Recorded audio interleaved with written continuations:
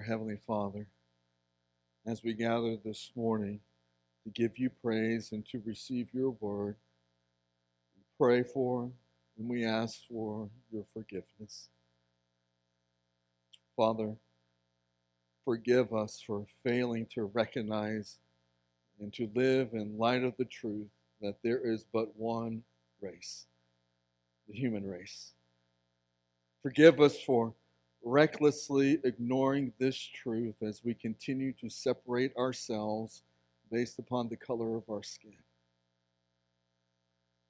Father, you have uniquely created each and every one of us. Therefore, you alone have determined the exact amount of melanin that we should have. For that, we give you praise.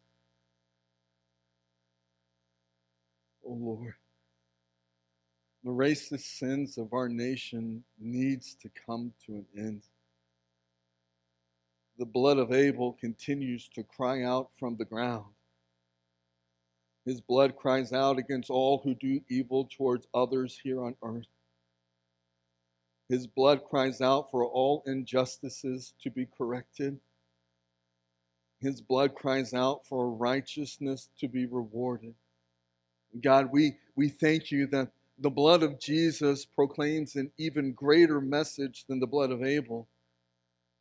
The shed blood of our Lord and Savior proclaims justification, redemption, the forgiveness of sins.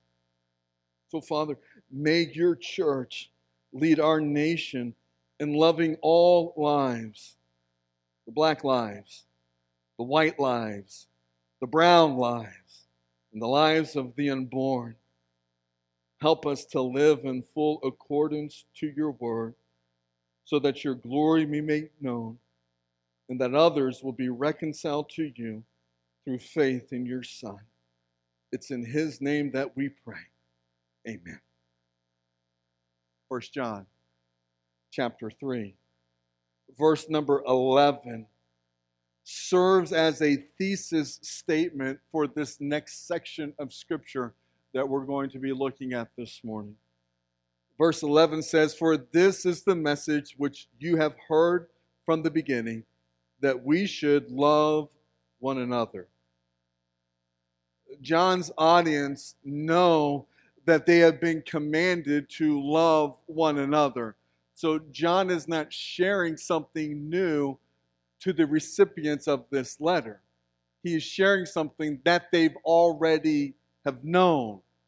John is just trying to shed light on what that actually means and how that's supposed to be carried out in life.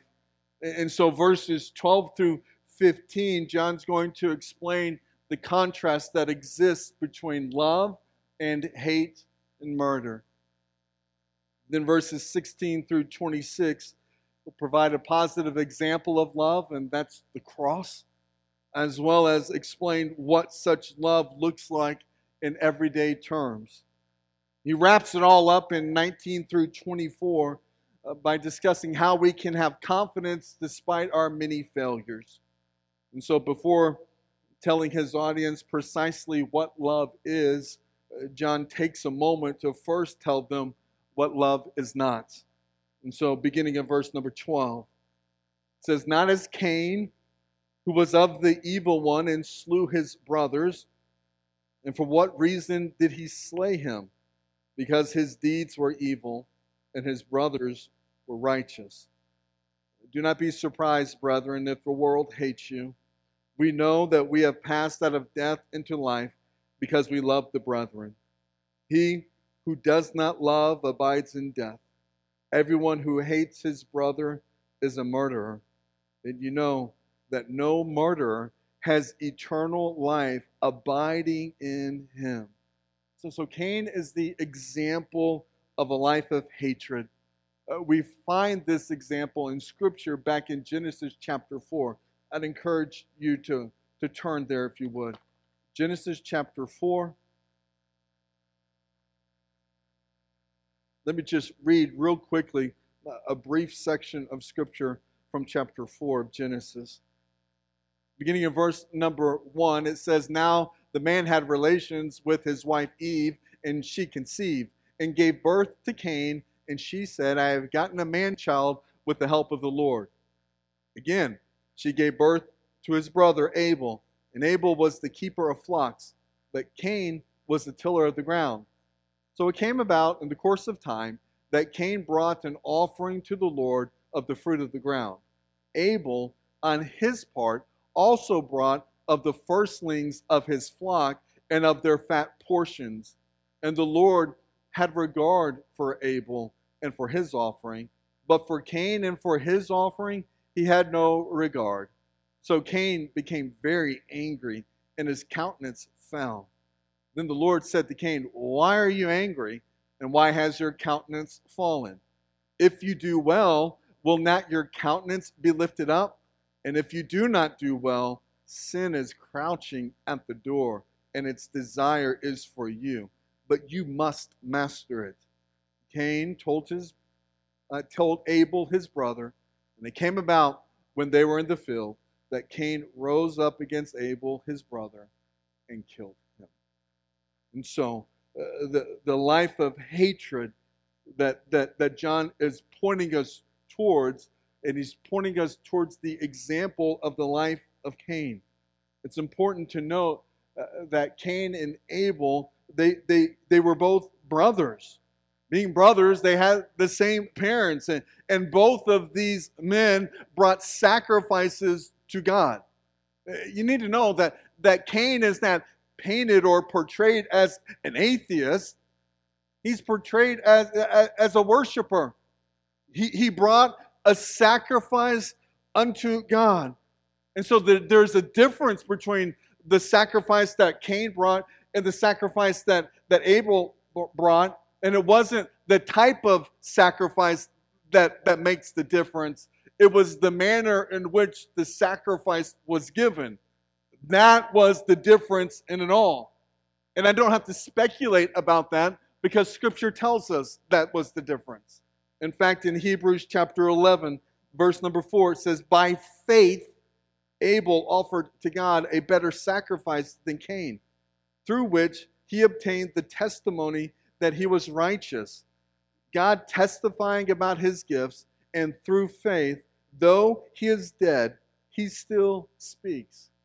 So it seems clear that God must have given them some specific instructions that they were to follow in the worship of God. Now, we don't have a record of these instructions. They're not contained within the book of Genesis. But here we see that Abel's sacrifice was acceptable. It was acceptable because it was given in full accordance to what God must have instructed. Cain's sacrifice was not regarded, was not looked upon. It was not accepted. Why? Because he ignored the instructions of God and chose for himself what it was and how it was that he was going to bring a sacrifice. Now, we're not told by what outward sign that the Lord accepted Abel's sacrifice or what sign it was that he rejected Cain's sacrifice. But we are told of the results. Abel went away from that worship moment with God's witness of his acceptance in his life. Cain, on the other hand, he went away angry, disappointed, head to the ground, his countenance fallen. God warned Cain that sin was crouching at the door like a dangerous beast. Back in Genesis chapter 4, verse number 7, he says, if you do well, will not your countenance be lifted up? And if you do not do well, sin is crouching at the door and its desires for you, but you must master it. God promised that if Cain would obey him, if he would do well, then like Abel, Cain would enjoy peace. His countenance would be lifted up. But rather than repent, rather than confess, rather than doing what God had commanded him to do, Cain decided to murder his brother. And Cain's attitude represents the attitude and the mindset that is present in our world today. The world hates Christ for the same reason that Cain hated Abel, because Christ reveals both the sins of the world and his righteousness. And so when the world, like Cain, comes face to face with reality and truth, there are really only two responses that are possible. Either they can repent, confess, and change, or they can ignore, destroy, or try to discredit the one who has exposed their sin. In Matthew chapter 5, Jesus makes it clear that the hatred of someone is the spiritual equivalent to murder. Just as a lustful eye is the spiritual equivalent to adultery. The only difference between hatred and murder is the outward act of taking a life, because the inward intent is still the same. The only difference between hatred and murder is simply opportunity. Now, this does not mean that hatred in the heart does the same amount of damage or destruction into the life of the one that hates, or the more so into the life of the one that is hated. I mean, trust me, your enemy would rather you hate them than they would for you to murder them. But in God's sight, hatred is the moral and spiritual equivalent to murder. Hatred, if it's left unbridled, can lead to murder. And the fact that you have never actually murdered anyone, at least I think,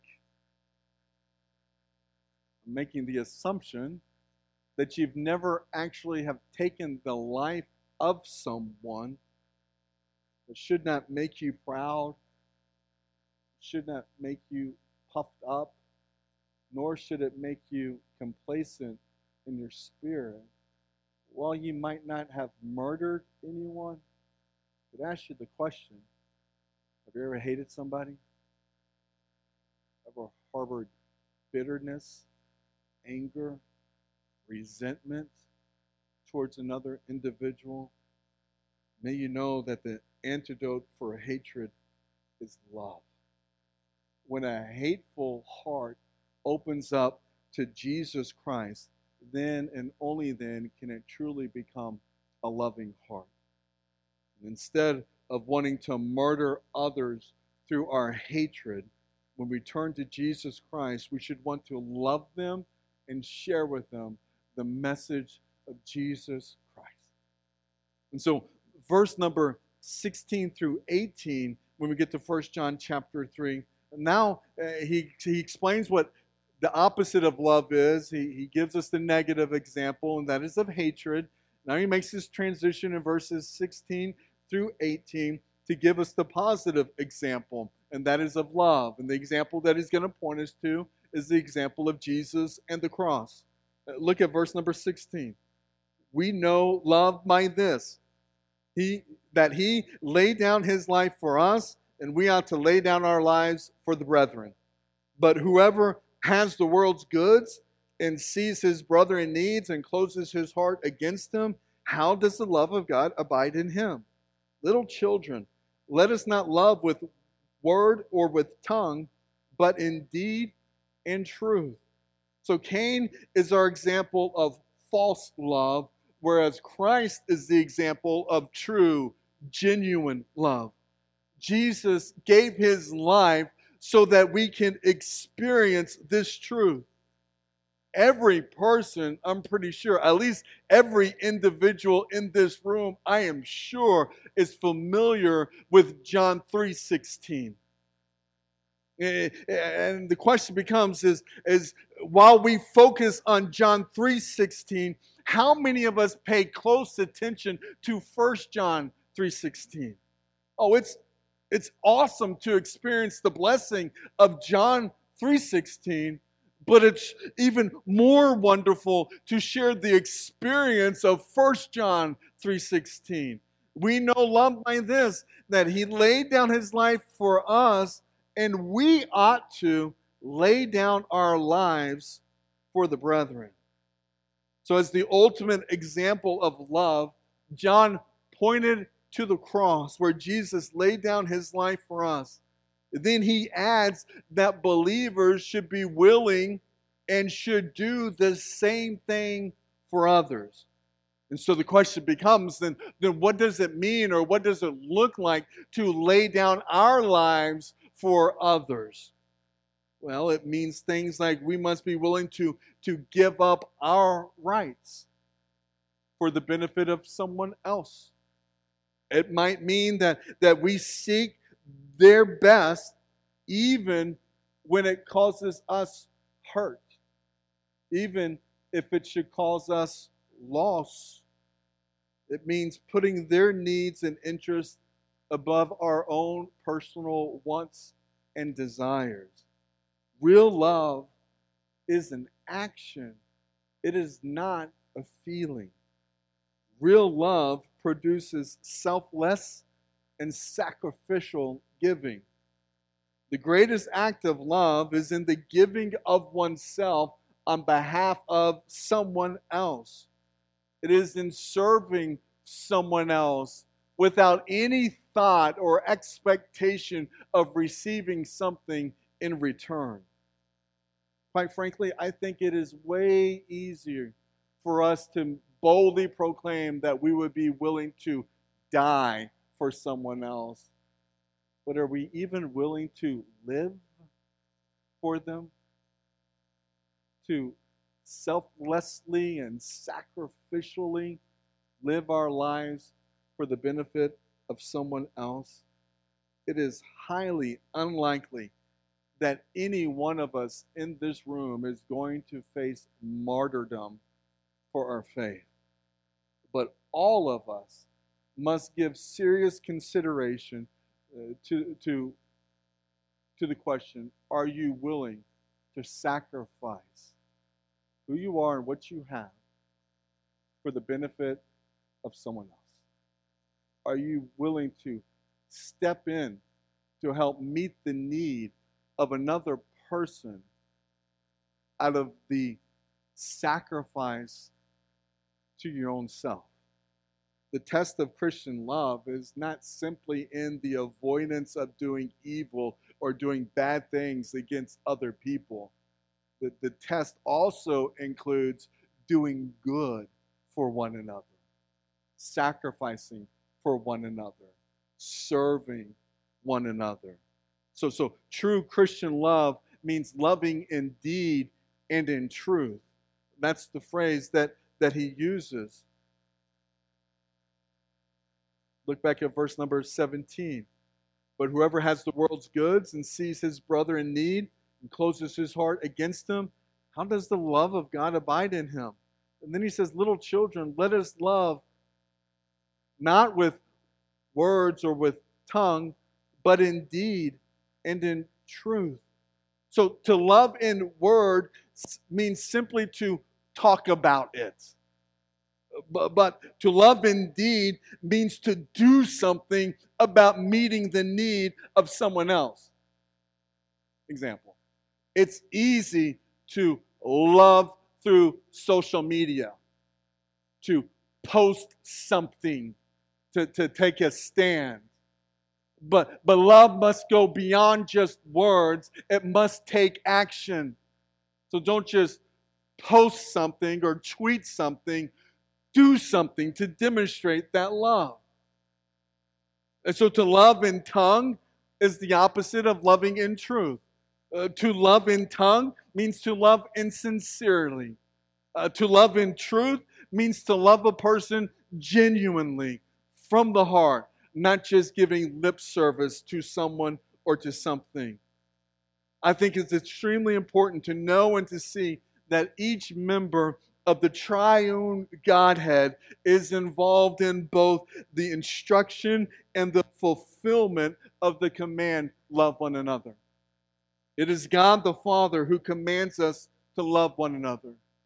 It is God the Son that gives us the perfect demonstration of what that love is. And then it is God the Spirit who lives within us as believers to provide the love that He expects and requires from us.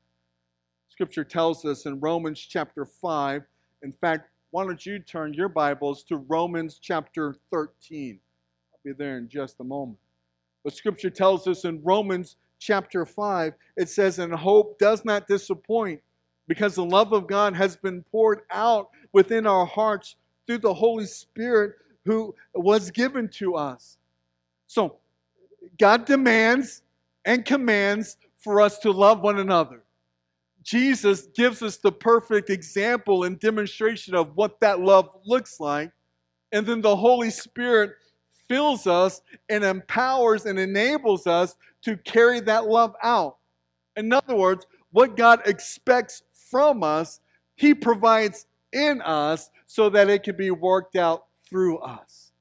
And so, to abide in love is to abide in God. And to abide in God is to abide in love. The point is this: love is action, righteous deeds in action. And righteousness is love, loving deeds in action. And so you have your Bibles to Romans chapter 13. Look what Paul says beginning in verse number 8. He says, "Owe nothing to anyone except to love one another. For he who loves his neighbor has fulfilled the law. For this, you shall not commit adultery. You shall not murder. You shall not steal. You shall not covet. And if there is any other commandment, it is summed up in this saying, you shall love your neighbor as yourself." Love does no wrong to a neighbor. Therefore, love is the fulfillment of the law. Wow. God commands it. Jesus displays it. And the Holy Spirit fills us and enables us to carry that command through our lives. John wraps it all up by discussing how we can have confidence despite our many failures. So back to 1 John chapter 3, verse number 19. He says, "We will know by this that we are of the truth, and will assure our hearts before Him in whatever our hearts condemn us. For God is greater than our hearts and knows all things.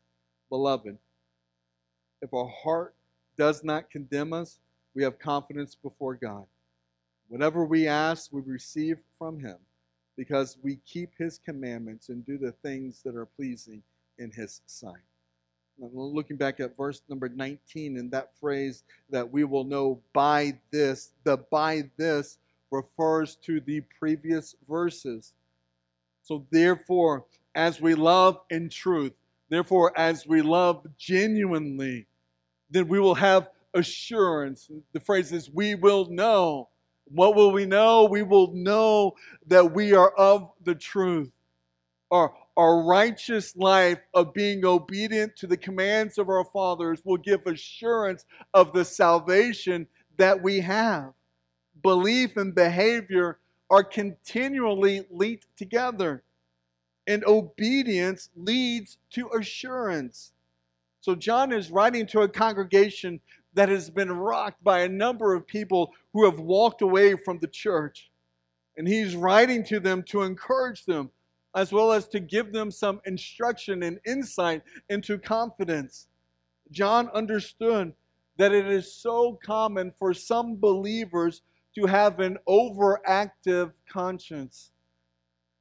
In light of God's high and holy command for us to love one another as Jesus Christ has loved us, some believers will have a tendency to recognize those shortcomings, those deficiencies in their lives. And even after confessing and repenting of those shortcomings, some believers will still be overwhelmed by feeling like they're terrible failures or that they're hypocrites. And their overactive conscience will limit them and will cause them to lack the assurance and confidence that they should have in life. This kind of self-condemnation, John wrote, should be met with the truth that God is greater than our hearts. In other words, our Heavenly Father is fully aware that true believers, even though we may be plagued with inconsistencies, true believers still have an underlying desire to obey Him and His command to love one another. And so what's the point of the passage? I think it's a reminder for us not to be overly hard on ourselves. Don't let guilt overwhelm you when, not if, but when you fall short of this command. Instead of focusing and being paralyzed on past failures, we should focus on the Father who knows your deep desire to do what is right. And when you fail to love others as Christ has loved us, then you should repent. Confess that sin to the Father. Commit to walk in obedience. Look to Him for strength and for guidance. And know that He is greater than your heart and that He knows everything.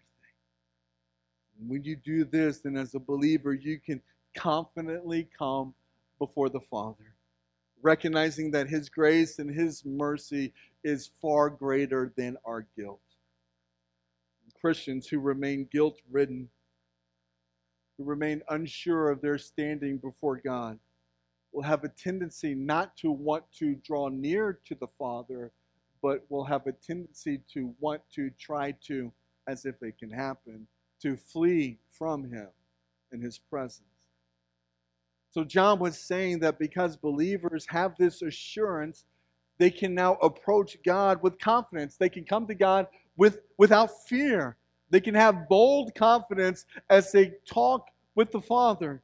And when believers approach God, they can trust that whatever it is that they ask of Him, their request, because they obey Him, that God will do the things and He will answer those things that please them. Let me help you understand what's happening here. This statement in verse number 22 is a reflection of what Jesus said back in John chapter 15, verse number 7. There Jesus says, if you abide in me and my words abide in you, ask whatever you wish and it will be done for you. So there's this expectation of abiding in Christ and Christ abiding in us, that we walk in full reliance and dependency in accordance to the will and to the word of God. And so believers' requests will be honored by God when they are focused on completing the will of God. Jesus taught His disciples to pray that the will of the Father will be accomplished here on earth. As He's teaching them to pray, He says to pray, your kingdom come, your will be done on earth as it is in heaven. It's about praying in accordance to the will of God. And love for one another produces confidence before God. And confidence towards God gives us boldness in asking what it is that we need. This does not mean, let me be clear, this does not mean that you can manufacture answers to your prayers by doing good deeds to other people. That's not what this is saying. Rather, I believe what it's saying is that your love for one another proves that you are living in the will of God.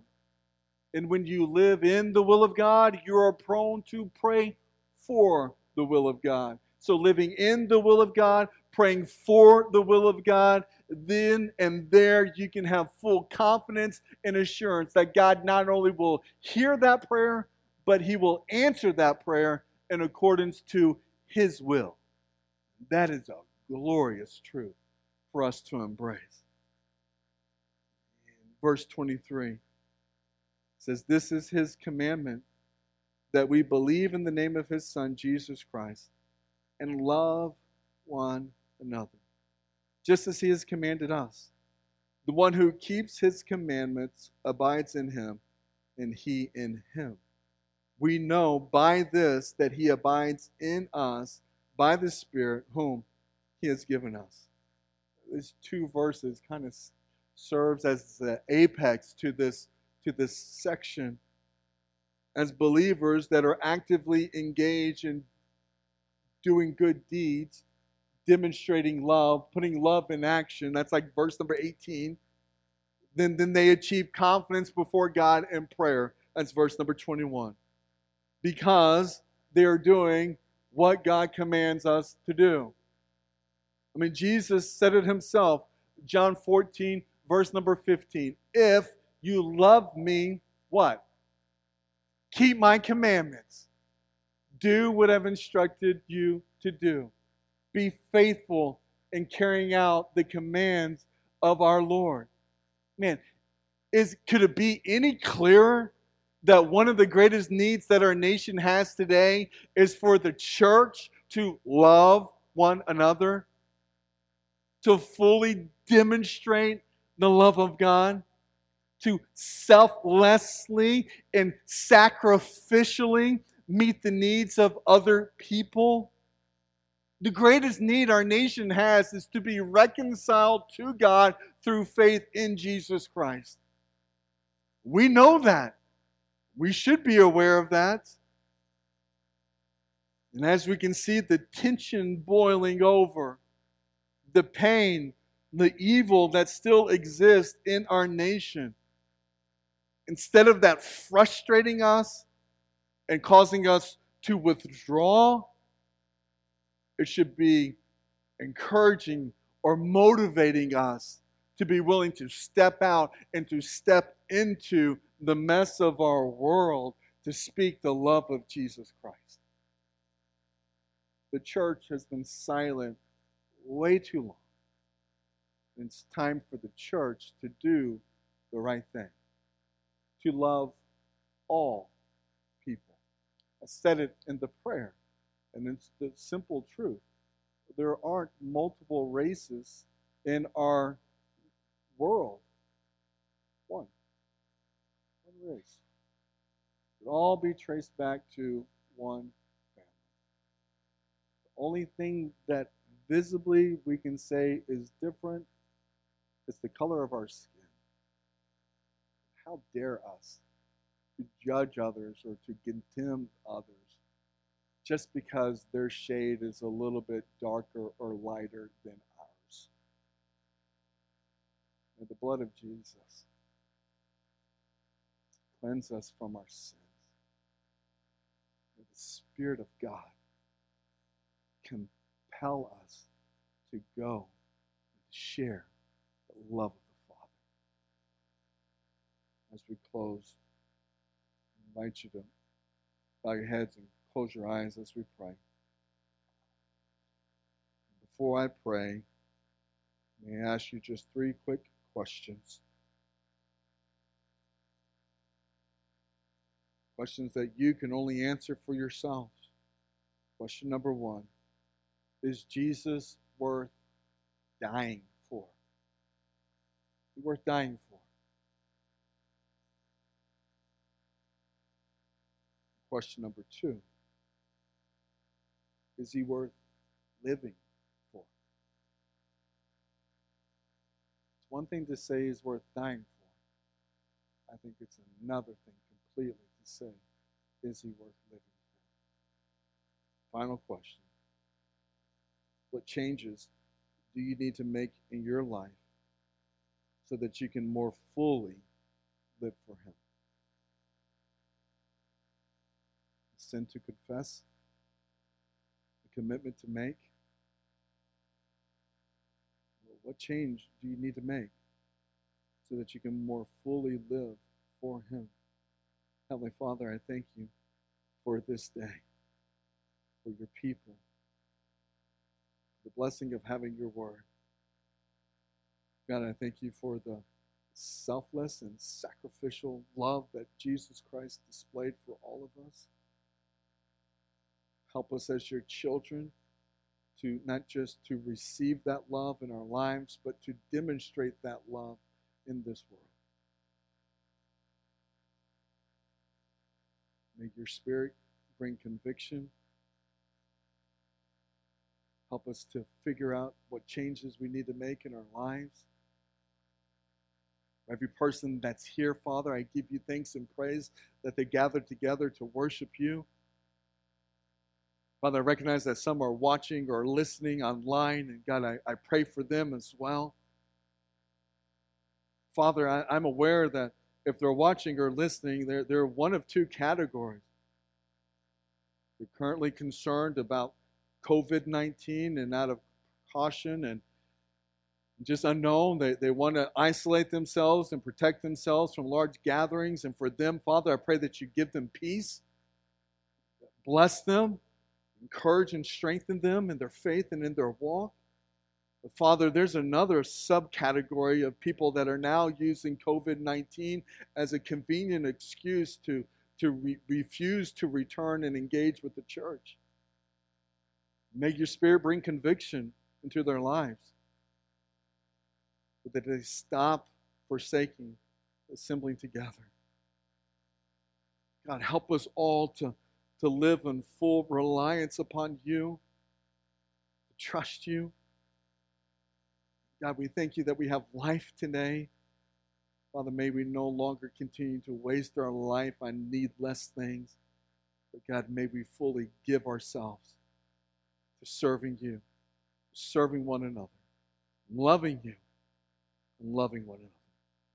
In Christ's name I pray. Amen.